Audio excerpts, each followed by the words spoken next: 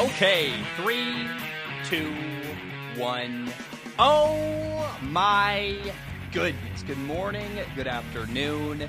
Whatever it is for you, I hope you're having a fantastic day. My name is Zach Schomler. This is Strong Opinion Sports, episode 443. A lot of stuff to talk about today. Good stuff, pretty much all good stuff, actually. A lot of good stuff happening in the sports world. Let's start today with a piece of news that is small, granular, but worth acknowledging briefly, is that USC quarterback Jackson Dart has entered the transfer portal. Now, I kind of feel bad for the guy because he waited till the last moment, and now he's got to figure out where to go and who wants him, where could he go, where could he try to get playing time. It's a hard journey for him ahead because, no, he's really talented. He's an NFL quarterback. I'd like to see him, frankly, anywhere, like the SEC, somewhere big in the Big Ten. I don't really know. I don't know where he's going to go. I have no idea. Some people suggest BYU. He's from Utah. I think he's actually better, like more talented than a BYU. I think he really is like an NFL quarterback. But we also saw Zach Wilson go to BYU and become the number 2 overall pick. So that's an interesting thought. Now, Jackson Dart aside, he's really, really good. He supplanted Kedon Slovis as his starting quarterback at USC. The thing that I think everybody heard this news and thought was it basically almost guarantees that Caleb Williams, the former Oklahoma quarterback, is heading to USC. Caleb Williams was there. I saw on his Instagram story he was at a Laker game the other night. He visited USC over the weekend. He played for Lincoln Riley at Oklahoma last year. And Caleb Williams might be, look, he is probably the most talented quarterback in all of college football. Like, he's a future, in my opinion, number 1 overall pick. He reminds me a lot of Kyler Murray and Jalen Hurts, maybe combined talent-wise. Like, he can run with power. He's got a great arm. He can move. He can do whatever he wants with a football. He's amazing. And him at USC, whew, sounds fun. Sounds exciting. I'm just kind of waiting for that news to come out. But, you know, Jackson Dart's a really good college quarterback, and I think one of the only people that could transfer in and cause Jackson Dart to leave is Caleb Williams. So something happened there, and I'm just kind of waiting for that news to pop at some point very, very soon. Now, the news of the day. The Giants have fired their head coach, Joe Judge. And I'm trying I'm very excited about this, but not because I don't like Joe Judge. He's not an awful person, nothing like that. But keeping Joe Judge for another year when I feel like he's just not going to work felt like a dead end. It felt like a wasted year next year. And like the only argument I think you could make in favor of keeping Joe Judge is if there's just no good candidates available to become your head coach. And you're like, well, look, the last thing we want to do is hire someone we don't really want for a year, then fire him, then get the coach you really want. So if there's nothing available you like, stick with Joe Judge. I guess that would have made sense. But now they have fired Joe Judge. The general manager, Dave Gettleman, has been allowed to. He retired, which is very honorable of the Giants to not fire him, just let him kind of resign and retire. And I do wonder if Brian Flores becoming available, the former Dolphins head coach, you know, because the report was, hey, we're going to keep Joe Judge. We're not going to fire him. He's our guy moving forward. So the Giants were not planning to fire Joe Judge.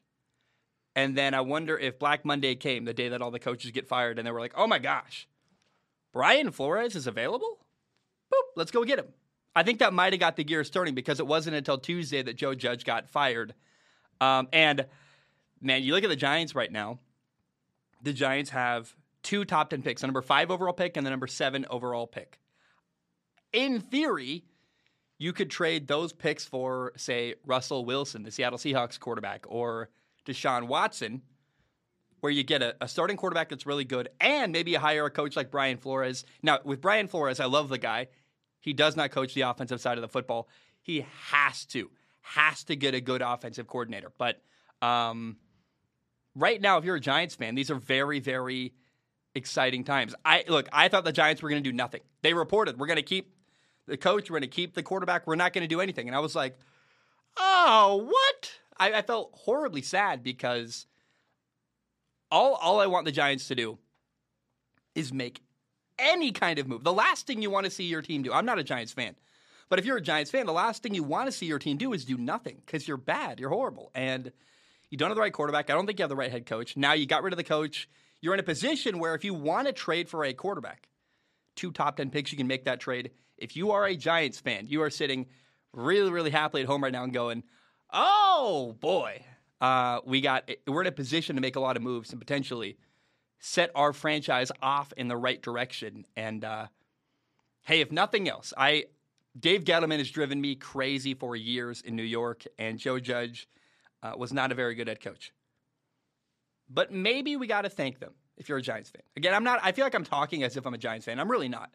But maybe Giants fans have to thank them because, if nothing else, they gave their team an opportunity like this with a bad team last year, a good draft pick this year. They're in a spot now with the former Bears pick, the trade for Justin Fields they got. That's the pick they have now, and the pick they have by being bad. Now they're in a position where, oddly enough, in a weird way, Joe Judge losing games and Dave Gettleman making that trade have now allowed the Giants to be in a position where they're a move or two away from being a really good football team, or at least a team that is competitive again. And that's all I want. I really football is better when Michigan is good, when the Giants are good, when USC football is good, when Texas football is good. The Giants are one of those foundational franchises in the NFL that when they're competitive, I think football is just better. And I really want to see the Giants get back to some kind of relevance again.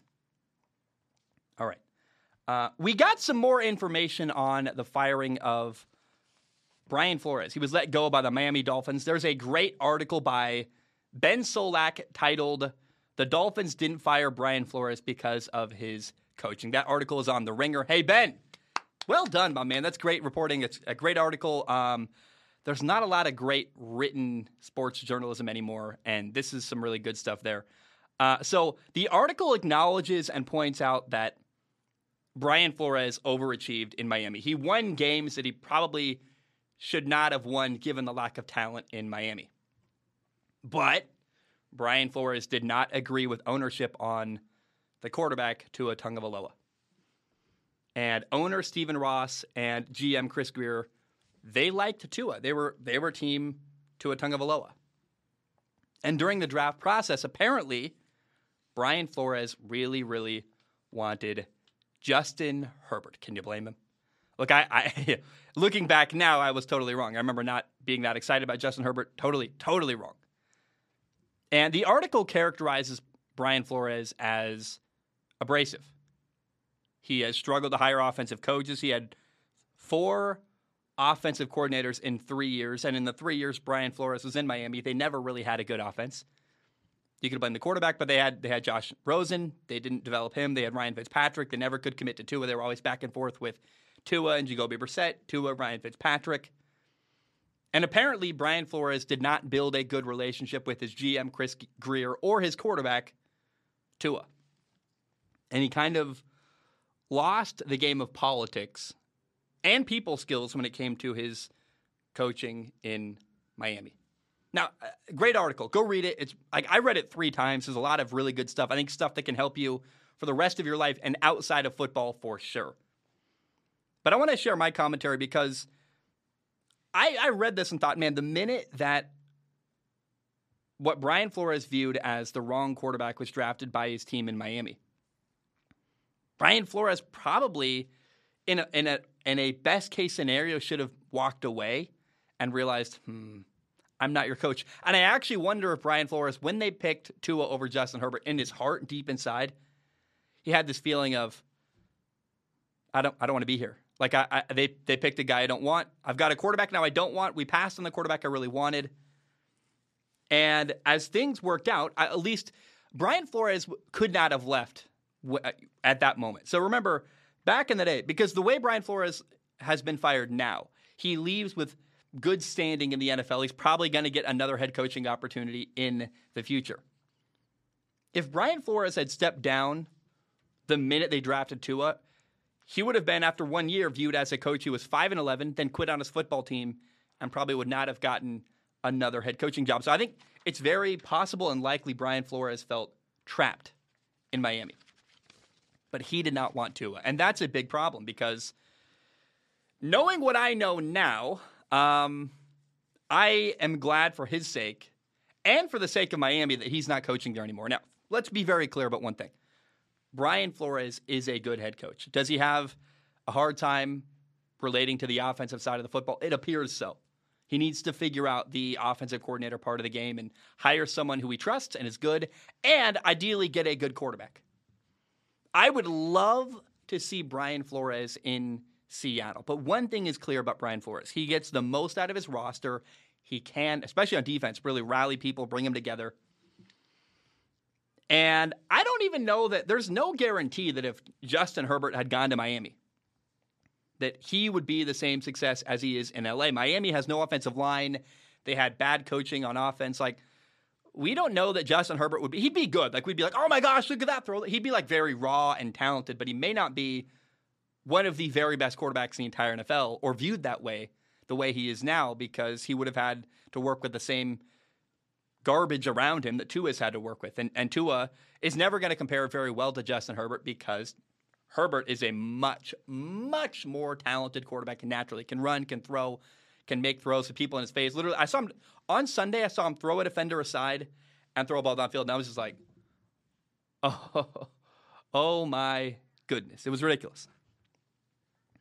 Now, for Brian Flores and ownership and management to not agree on the quarterback is a massive, massive problem, and it explains a lot. They did not have the same goals. It was a bad fit. It's kind of like, I don't know, like marrying someone who wants kids when you really don't want kids. You're not headed in the same direction. And I have been in relationships where, you know, it's a bad fit and you don't want the same things in your future. And so I speak from experience. What that does is leads to a constant feeling of disappointment. I would imagine Brian Flores was constantly disappointed. He would watch Chargers highlights and go, oh my God, we could have had that kid. I'm watching Justin Herbert make throw after throw after throw. We could have had that guy, and instead we have Tua. And he goes to practice every day, watches Tua be okay, and is like, I just imagine, I can hear the pain in that story. Brian Flores, every day being disappointed in what he has to work with and what he has to deal with every day. Being like, this isn't what I want, but I'm stuck here. I can't leave. And I tell you, I know what that feels like. Imagine buying a house you hate. Can you imagine that? You're like, I hate the kitchen. I hate the balcony. I hate the neighborhood. I hate the bathroom. I hate the living room. Imagine like if you really hated where you lived. And then your partner, the person you're supposed to work with and collaborate with every single day, imagine if your partner wanted you to love the house because they loved it. And they're upset that you don't love the kitchen and the bathroom and whatever. It was never going to work. You can't have a GM that wants a quarterback and a coach that doesn't. It doesn't happen. And then especially, like I said, when Justin Herbert is very quickly showing himself to be one of the best quarterbacks in the entire NFL, let alone young quarterbacks, I cannot imagine how much that hurt the trust between the coach, Brian Flores, the owner, and the GM, Chris Grier. Those guys have to be on the same page. And I like Tua. I have a Tua shirt. I live in Hawaii. Tua is one of my favorite human beings in the football world, and I am rooting for him. I want Tua to do well. However, I am not delusional. I'm not crazy. I am a fan of Tua, but I'm also an analyst who can watch with my eyeballs and go, yeah, they don't really compare. Justin Herbert is a head and shoulders better quarterback than Tua Tagovailoa. And I would rather, in a heartbeat, I would way rather build around Justin Herbert than Tua. And that's painful to say, maybe, but that's true. Now, this article did confirm what I believed the minute I saw that Brian Flores had been fired, which is that part of the firing of Brian Flores was that Miami's committing to Tua. They want to hire someone who can help to develop him and build around him. And by the way, that's not a terrible plan. Tua has limited capability. He's not got the biggest arm. He's not going to run around. Again, he's a bad comparison to Justin Herbert because Justin's got a massive arm, can run, do whatever he wants on a football field. If Tua's going to work, his comparison is maybe Drew Brees, a guy who is not as physically gifted, has to be really accurate, has to have great timing, has to master a defense, can't really run around. You got to give Tua a lot of help if you want Tua to work. And it sounds like management in Miami wants Tua to work. And so they're like, look, we got to get a coach who actually wants him. We got to get a good offensive line. We got to draft another receiver or two and get probably an offensive-minded coach who not only believes in Tua, but wants to build an offense specifically around the skill set of Tua. And if you do all the it's like a big, long checklist. If you do like the 20 things required on a checklist, you probably are going to get a good scenario for Tua where he can maximize his potential. That did not appear to be happening under Brian Flores.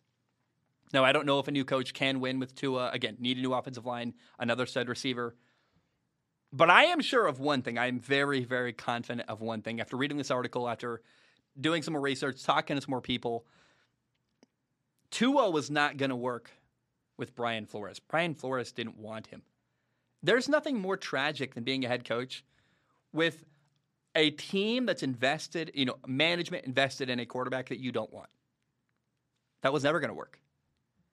And that disappointment on a day-to-day basis working with someone leaks out. People can tell when you're disappointed in them.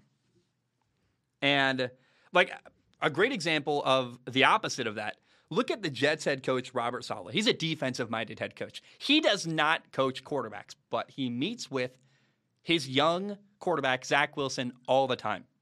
And there's legendary reports about how they meet and talk about football for hours. And the defensive mind of Robert Saleh gives whatever knowledge he can to the young rookie quarterback, Zach Wilson.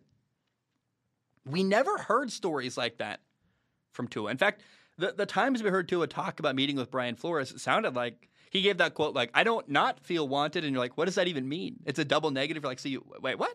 Like, they didn't sound like it had a great budding relationship where Brian Flores is like trying to offer whatever knowledge he had. And it sounded like Brian Flores was exhausted and tired of dealing with him.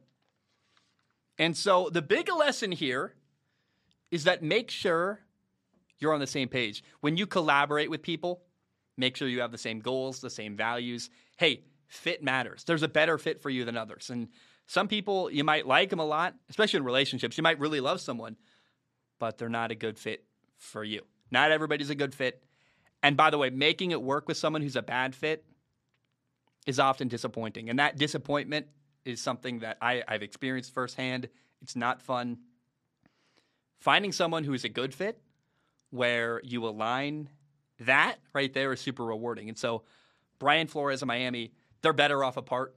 So is Tua, everybody there. And I'm excited for the future of Brian Flores. And if Miami really wants to work with Tua, they now have an opportunity to hire somebody and build a team around Tua the way that Brian Flores sounded like he really wasn't willing to or desired doing. So, again, it's weird, but it now makes sense. And I think actually with that kind of context, it's a good thing that Miami parted ways with their, again, a good head coach, Brian Flores. But winning games and being good doesn't mean he's a good fit for you. And, at the end of the day, the reality is it sounded like Miami chose to commit to Tua over Brian Flores. Is that a mistake? I don't know. Quite possibly. But I'm excited to see what both of them do moving forward. And we'll revisit this in the future because someday we'll go, well, how did it work out with Tua? Maybe Tua turns into a great quarterback in the next couple of years, and maybe Brian Flores becomes a great head coach somewhere else. And I'd love to see that, where they both win. Although I've learned from the past, it's usually one side wins and one side does not. And so I'm hoping for the best. I'm hoping they both go their separate ways and are very successful by themselves. But I know from doing this for now years and years that very rarely does happen. So we'll see which side wins the breakup. All right, let's shift to college football.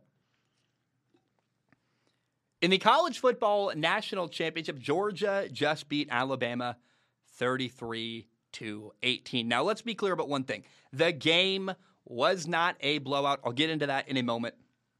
But I got to say, first of all, great for Georgia. Good for their fans. It's the first time they have won a national title in 41 years. I did not realize it had been that long. I thought for some reason, I'm like, 41 years? What?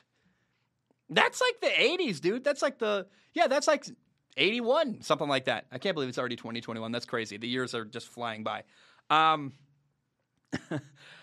It's the first time that Georgia head coach Kirby Smart has ever beat Alabama and Nick Saban. He is now 1-4 against him, including he lost once before in a national title game. Good for Kirby Smart. Good for Stetson Bennett. Stetson Bennett, the Georgia quarterback, had to walk on at Georgia. He had played junior college for a little bit. Now he won a national title. That's very cool. He, by the way, beat a Heisman Trophy winning quarterback to do that. And I want to be clear on one thing. I really hope this is not the peak of Stetson Bennett's life. It's very easy for that to happen where a guy goes, I mean, for sure, Stetson Bennett, it's a great memory. It's always going to be a highlight of his life. But this should not be the very best moment of his life. At least I hope it's not, because there's a lot of good stuff ahead of him. He's only in his 20s. And a lot of guys like him who, he's not really an NFL quarterback. He's undersized, got an average arm. He's not going to be a franchise quarterback in the NFL. And a lot of guys like him, I think of people like, I'm not trying to call anybody out, but I think of guys like John David Booty. John David Booty, a former USC quarterback, won a Rose Bowl. And it feels like when you look at people like that, social media, and you follow them, it feels like they are living in the past and talking about the glory days. And I'm not saying that John David Booty is that, but I saw John David Booty's Instagram the other day and was like, remember him? I thought, I hope his life wasn't the peak moment at USC. I hope he has moved on and done good stuff, and I hope the same for Stetson Bennett. Because a lot of guys, again, they talk about, remember when, and they talk about when, they tell their kids, hey, daddy once was really popular and cool, and I won a national championship. I don't want that to be Stetson Bennett's future. And I hope more than anything that he can take the lessons he's learned here at Georgia, winning a national title, and can use them in his personal and professional life. And maybe, look, Stetson Bennett, if you're watching and listening, I think you'd be a great broadcaster. I think you have some interesting insight you could add to the world, but I really hope that this is a highlight of his life, but not the peak point of his life moving forward. He's a guy who is clearly very intelligent, and I'd like to see good things in the future from Stetson Bennett off of the football field. Now, the game itself, I would not say this was an exciting football game, but it was good football. There's a difference there. It wasn't like a bad game. It just wasn't high-scoring, back-and-forth crazy. It was, there were 5 field goals in the first half. It was very tense. It was a defensive battle. Alabama led at halftime 9-6. Scoring didn't really get going until a minute left in the third quarter. And the game really came down to the very final minute. Alabama had the ball down 8 points. And with that possession, they had an opportunity to tie the game. And hey, this is all, for me watching, that's all I want. All I want is a game that comes down to the final minute where I'm like, okay, it's not clear who's going to win. One team has a shot. It's a close game. It's interesting. It's intense. Now, the game had a deciding moment, and it really tipped the scales heavily in favor of Georgia. At the end of the game, Heisman Trophy winning quarterback Bryce Young threw a pick six. That gave Georgia a 33-18 lead and a victory. So the game looks like, oh my gosh, Georgia won by, 25 points? But the reality is it's a little bit different than that. And that's 25 points. What am I saying? 15 points. 25. Oh, someone help me with math. No, Georgia won by 15 points, and that looks way worse than it really is. This game was not a blow. This game was fun, intense, very these were the 2 best teams in college football very, very clearly. I mean, it felt like – I remember taking notes. I'm like, there is so much talent on this football field, just NFL players left and right. And now people will talk about this. I have to acknowledge it. Alabama was not at 100%, especially at receiver. Their top receiver, John Mechie, was hurt. Jamison Williams, one of their top receivers, got hurt during the game. And absolutely that played a part in – losing here for Alabama, but that's also football. You have to find ways to overcome that, and it's not like Alabama has any lack of really good, talented people to step up and replace people like Jamison Williams. And I got to also give credit to, it's very crazy how quickly Bryce Young, the Alabama quarterback, was able to get on the page with like a freshman receiver like Hall, or there were people stepping up. I was like, wow, there's talent everywhere on this football team. And really what you got to do is give credit to Georgia's defense. I mean, they held Alabama to a bunch of field goals, basically. They gave up 1 touchdown, but especially on the goal line, they stopped Alabama on the goal line multiple times and held them to a field goal. It was a hard-fought game, great matchup, a lot of talent on the field. And look, Georgia was down 5 points with 10 minutes to go. They were down 18-13. And then Stetson Bennett, their quarterback, made a couple plays. He had 2 touchdown passes in the fourth quarter, made some plays when he needed to. And Georgia was a better team.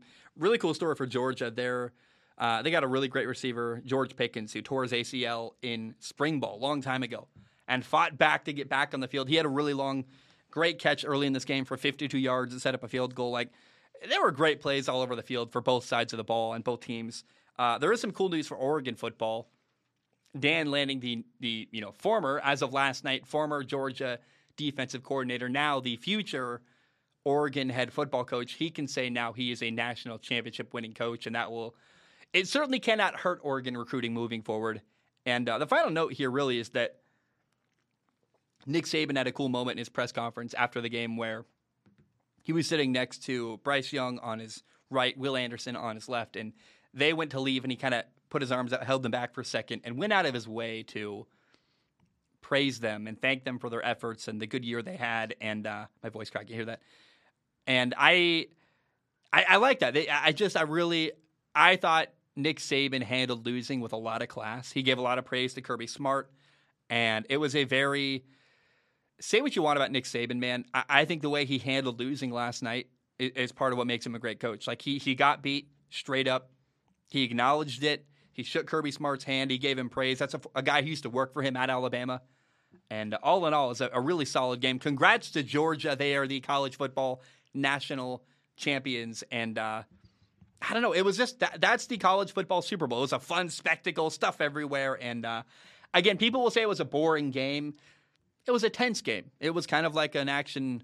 It was more of a slow-paced thriller than a Michael Bay movie. It wasn't explosions, 45 to 56, anything like that. But it was definitely a tense, interesting, fun football game. And if you like defense, oh my gosh, there were defensive plays made everywhere, especially early on in this football game.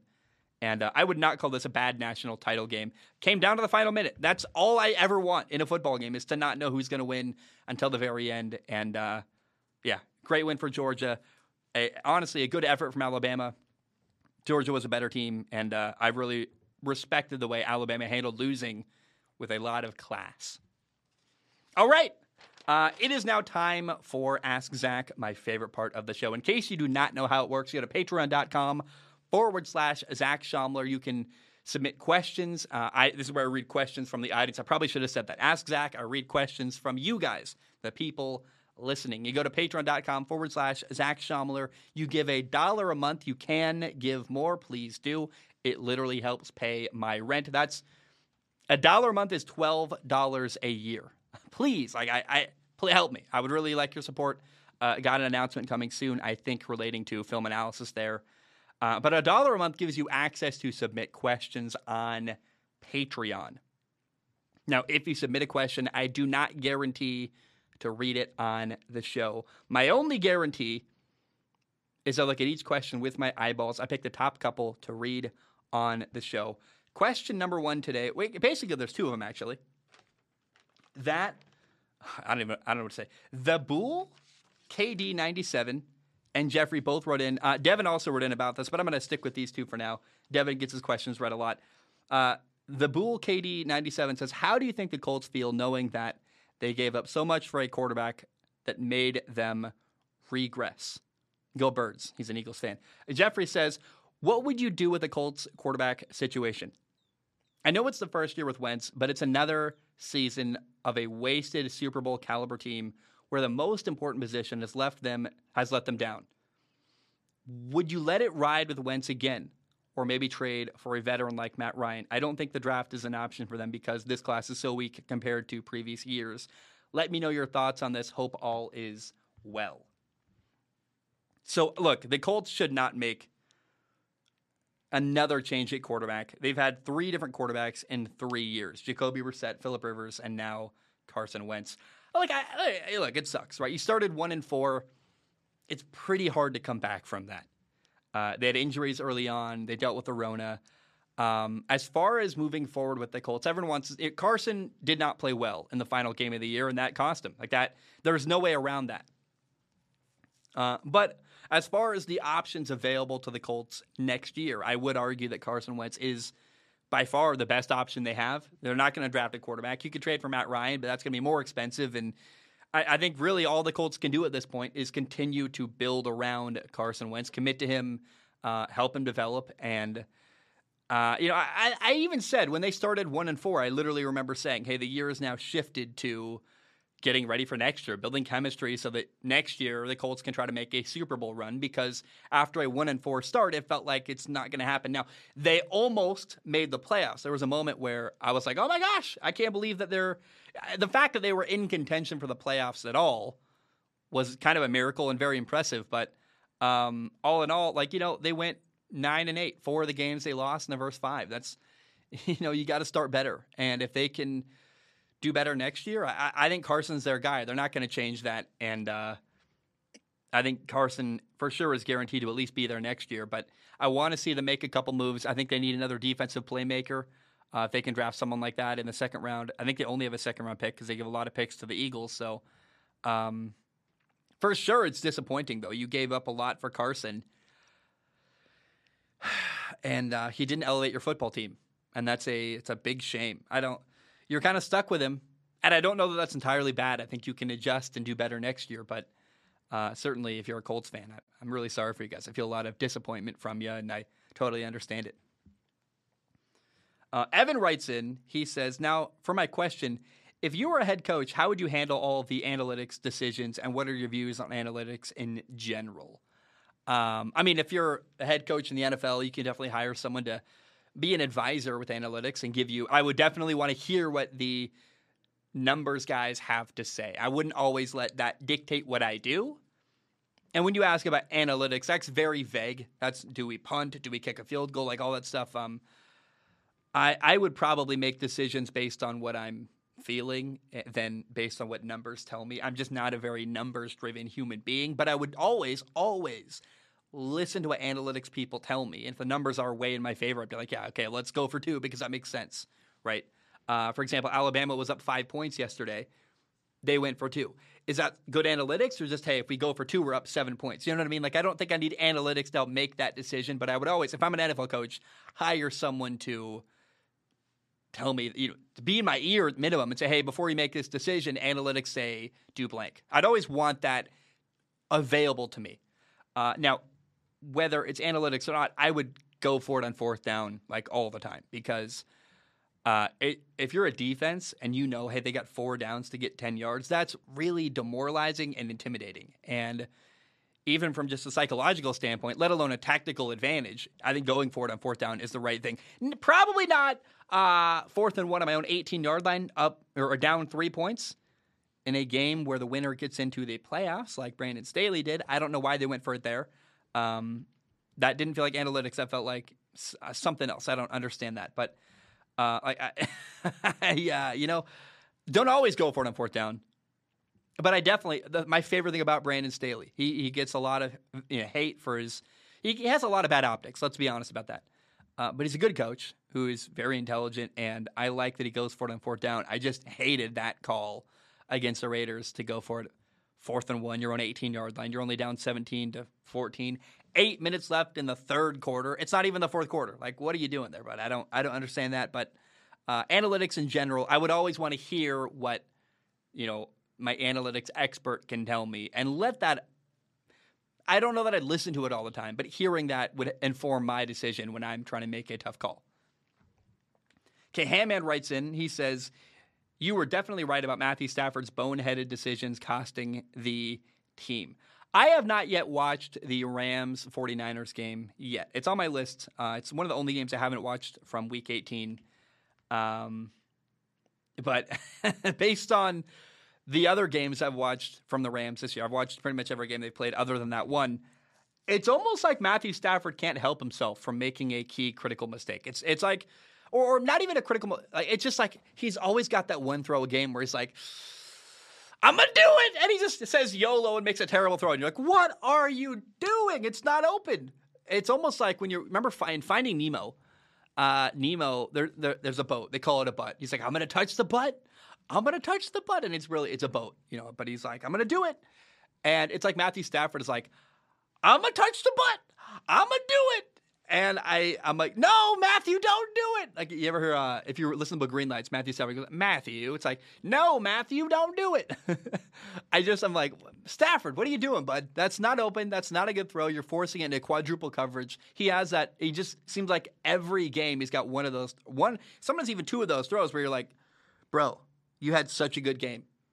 You made great throw after great throw after great throw, and then you did that. And I think that's just who he is. After watching him all year, probably more closely than I ever watched Matthew Stafford, he just is a guy who every game is going to make one or two terrible throws, and you can't teach an old dog new tricks. So it seems like that's just who he is as a quarterback, and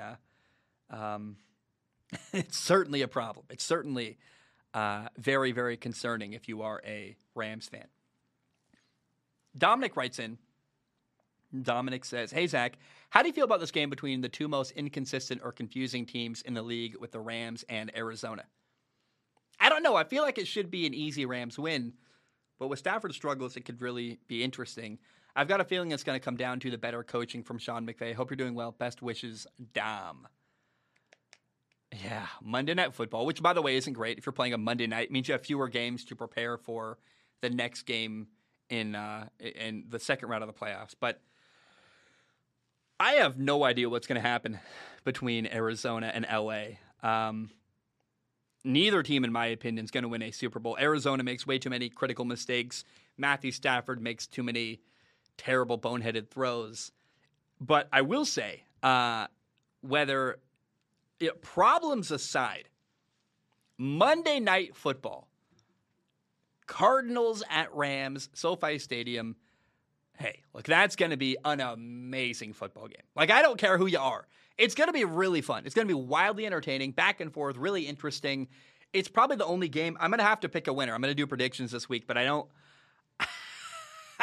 I had my predictions all figured out except for that game, and I'm like, I'll push them back to later in the week so I can mull it over. Who I'm going to decide. How do you predict the winner there? It's like, I don't even. If anyone has any feedback, let me know. Who has an edge? I'm all ears because I'm trying to make my pick, and I'm like, I really don't know. But it's going to be a great. Maybe that's my prediction. Maybe my prediction, I figured it out. I predict a great game. It's interesting where both teams make a critical mistake or two, and whoever can make the fewer mistakes will win. Who's that going to be? I don't know. I really don't know. So maybe that's my prediction right there. I'm predicting a great game where a critical mistake will be the deciding factor. Now, which team will make that critical mistake, I do not know. Braden writes in, says, how do you feel about Drew Lock's performance the last 3 weeks of the year? Yeah, he went 0-3, but I think given all of the circumstances, offensive line issues, drops, Pat Shurmur, that he played well enough to at least deserve a chance to compete for the starting job or a starting job. Whether or not that's in Denver is a different story, but maybe he'd be a trade piece. What do you think? I don't know how to. I don't think he's a guy who's going to be in the running for a starting quarterback job. I don't know. Like, maybe Pittsburgh could trade for him. That'd be interesting. I think he fits well in Pittsburgh. He's got a big arm. They need a quarterback for sure. I want to ask a question though. So maybe he would be like you trade him for like a 4th or 5th round pick. Like, I could see that. There's something there. He's not awful, but really what I want to know, something happened behind the scenes with Vic Fangio, the former Broncos head coach, and Drew Lock. We don't know what it is, but why did Vic Fangio seem to just hate Drew Lock? It seems like he detested him. What was happening off the field? Because Coach Vic Fangio did not seem to respect Drew Lock at all. Like, he could not get. Nothing Drew Lock did was ever good enough. He hated the guy, didn't like working with him. Fangio seemed unhappy with him. Kind of like, and maybe Vic Fangio was just unhappy, period, and that's possible. Like, Fangio at the end, I remember watching that Ravens game when Vic Fangio, the Ravens ran for 4 yards to end the game instead of kneeling, and Vic Fangio was livid. He was so mad. And I'm like, dude, why are you choosing to be angry about that? And Vic Fangio, I think when someone's choosing to be angry about nonsense like that, and given some of the quotes he gave, he sounded insecure and frustrated, and he wanted to kind of save face a little bit, like he was embarrassed about losing and wanted to succeed. I think it's very possible that Vic Fangio was kind of depressed and bitter about losing and bitter about the situation he was in, that he couldn't get a starting quarterback. And I think he took a lot of his frustration out on. I think the story he told himself is that it's Drew Lock's fault for not being better. If Drew Lock had been a good quarterback, we would have won more, and I might have kept my job, and we could have won. He said multiple times, we lost and we're last in our division because we don't have a good quarterback. So, the story you tell yourself is one that makes you the hero and makes you comfortable. And by the way, I stumbled onto something amazing. That's something I say all the time. When you're interacting with someone and they're mad at you or this or that, or maybe their version of events don't line up with reality, you got to remember, nobody likes to admit that they're wrong or made a mistake or maybe are stupid. And so as human beings, we like to tell ourselves stories that make us the hero or the victim and make us feel good about ourselves. And maybe the story that Vic Fangio told himself was that I'm getting fired.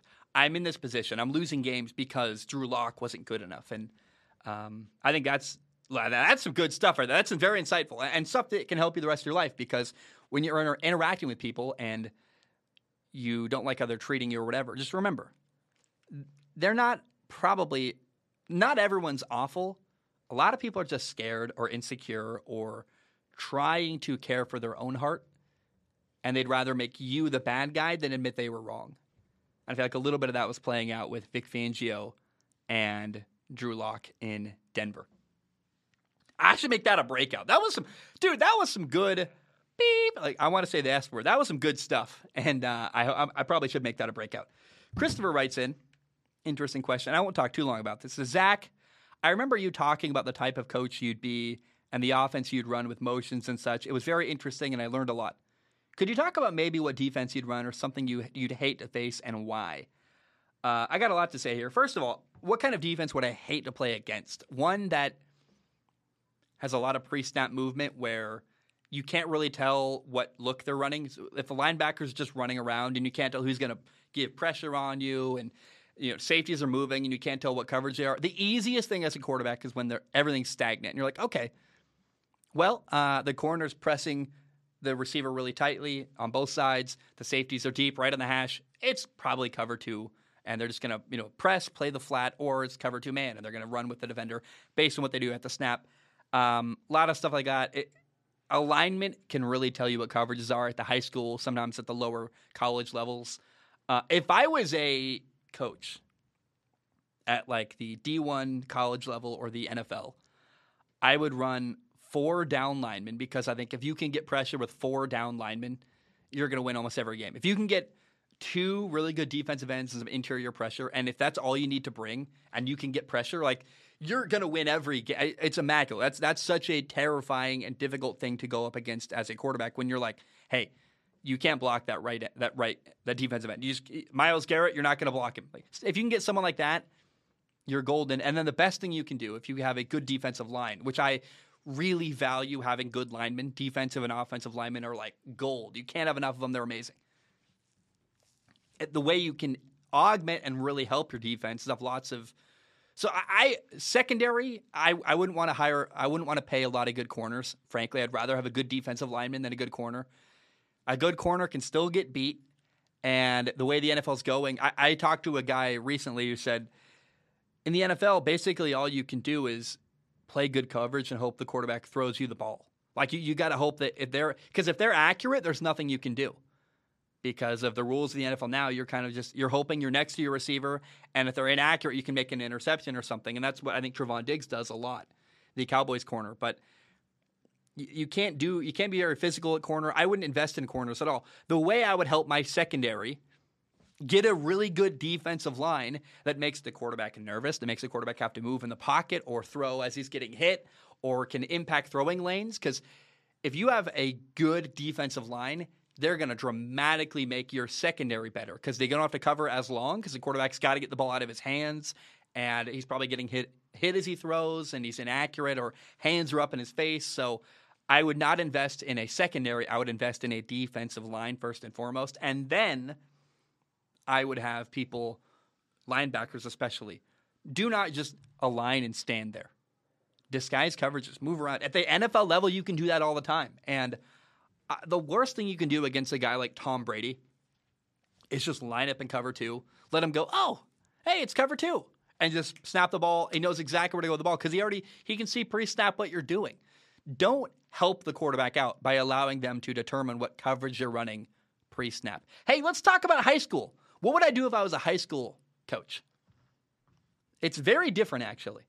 In high school, you have way less time to practice, and you're not going to find Myles Garrett in high school very often, right? It's a lot harder to find truly a good defensive lineman body type in high school football. So I would actually run a 3-4, which is 3 down linemen.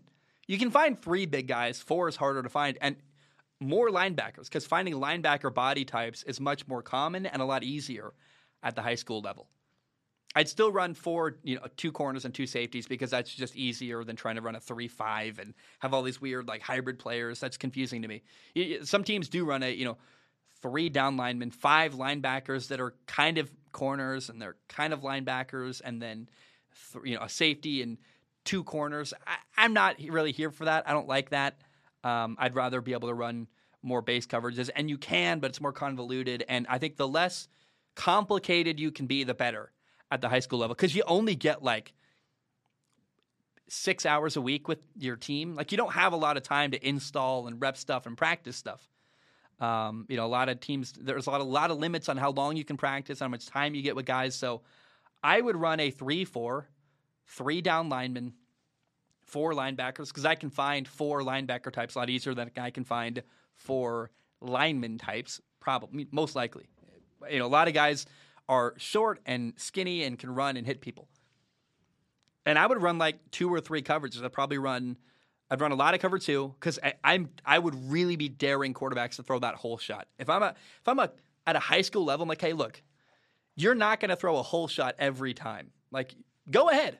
Which is basically what that means is you're throwing the ball behind a corner, press the line of scrimmage, let the receiver go, and then there's a brief period of time where a guy running a fade is between the corner and his safety going over the top.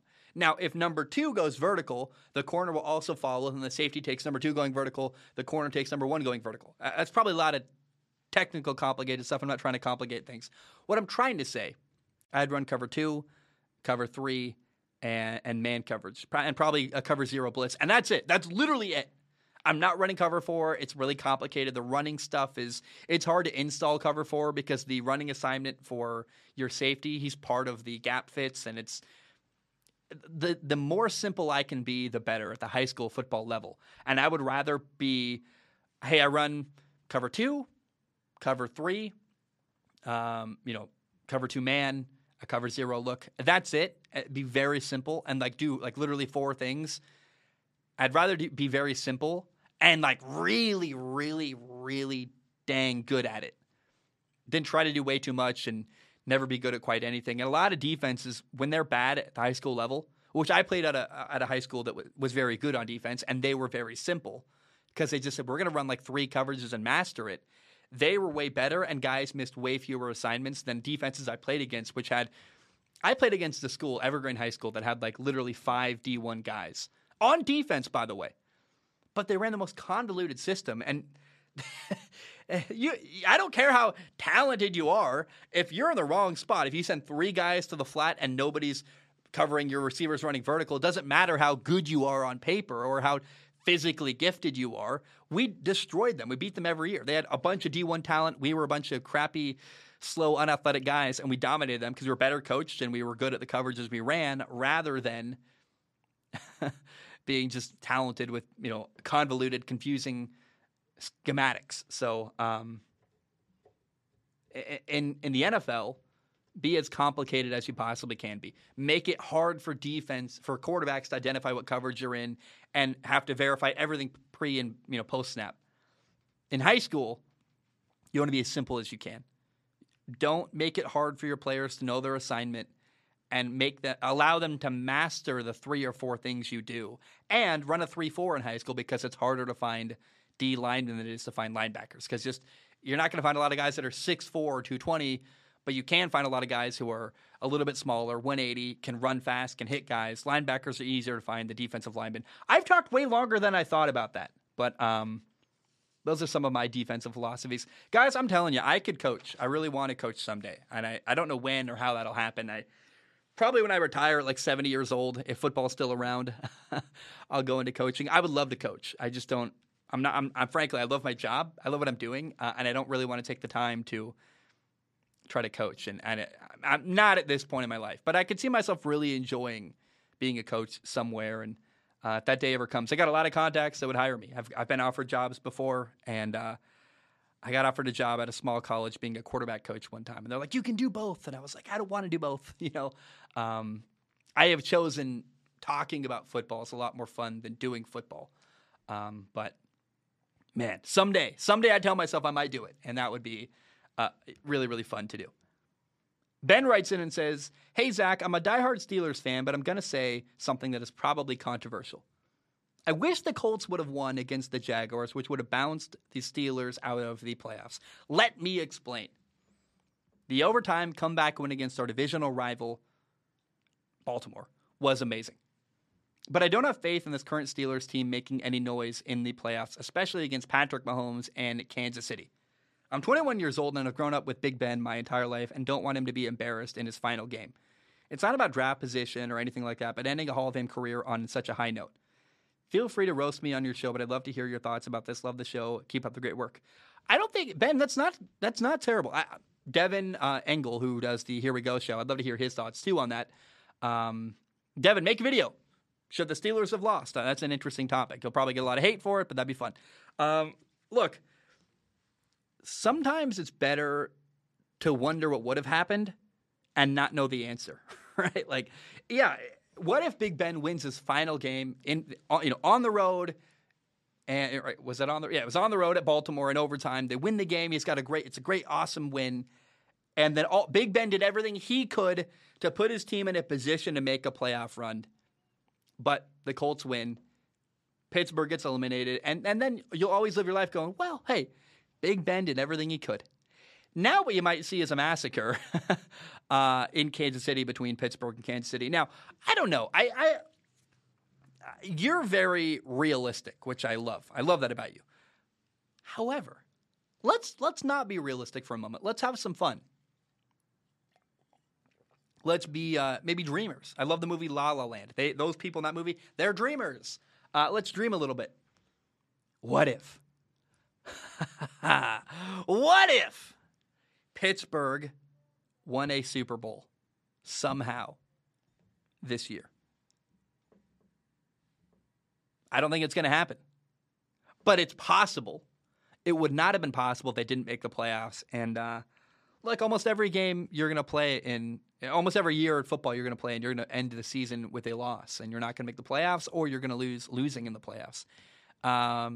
So I don't know. I hear you, Ben. I don't think you're crazy. I think you're sentimental. You would have liked a fun ride off into the sunset moment. But I would argue, hey, let's roll the dice and gamble, because the ultimate ride off into the sunset moment could be Big Ben winning a Super Bowl.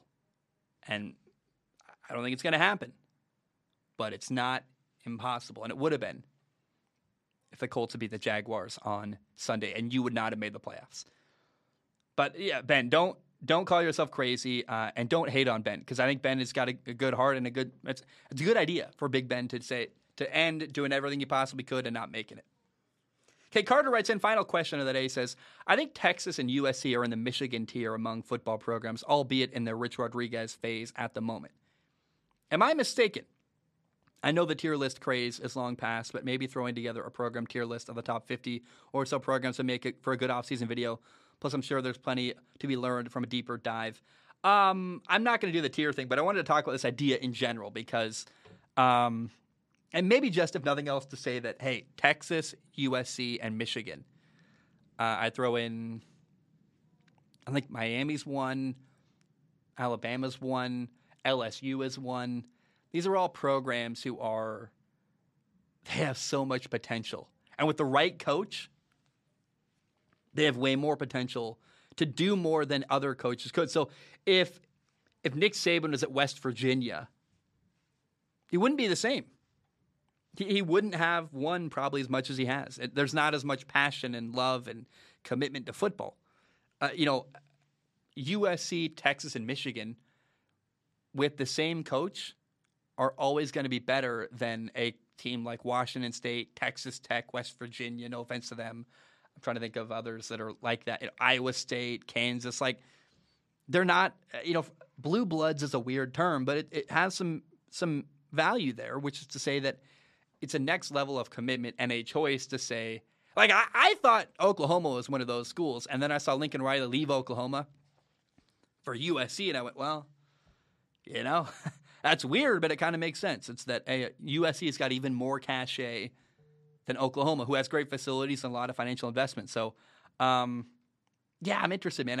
Carter, maybe we'll do the tier thing later down the road, but if nothing else, let's acknowledge that with the right coach, Texas, USC, Michigan, and less meddling from boosters, with the right situation, those schools have more potential than almost any other in college football.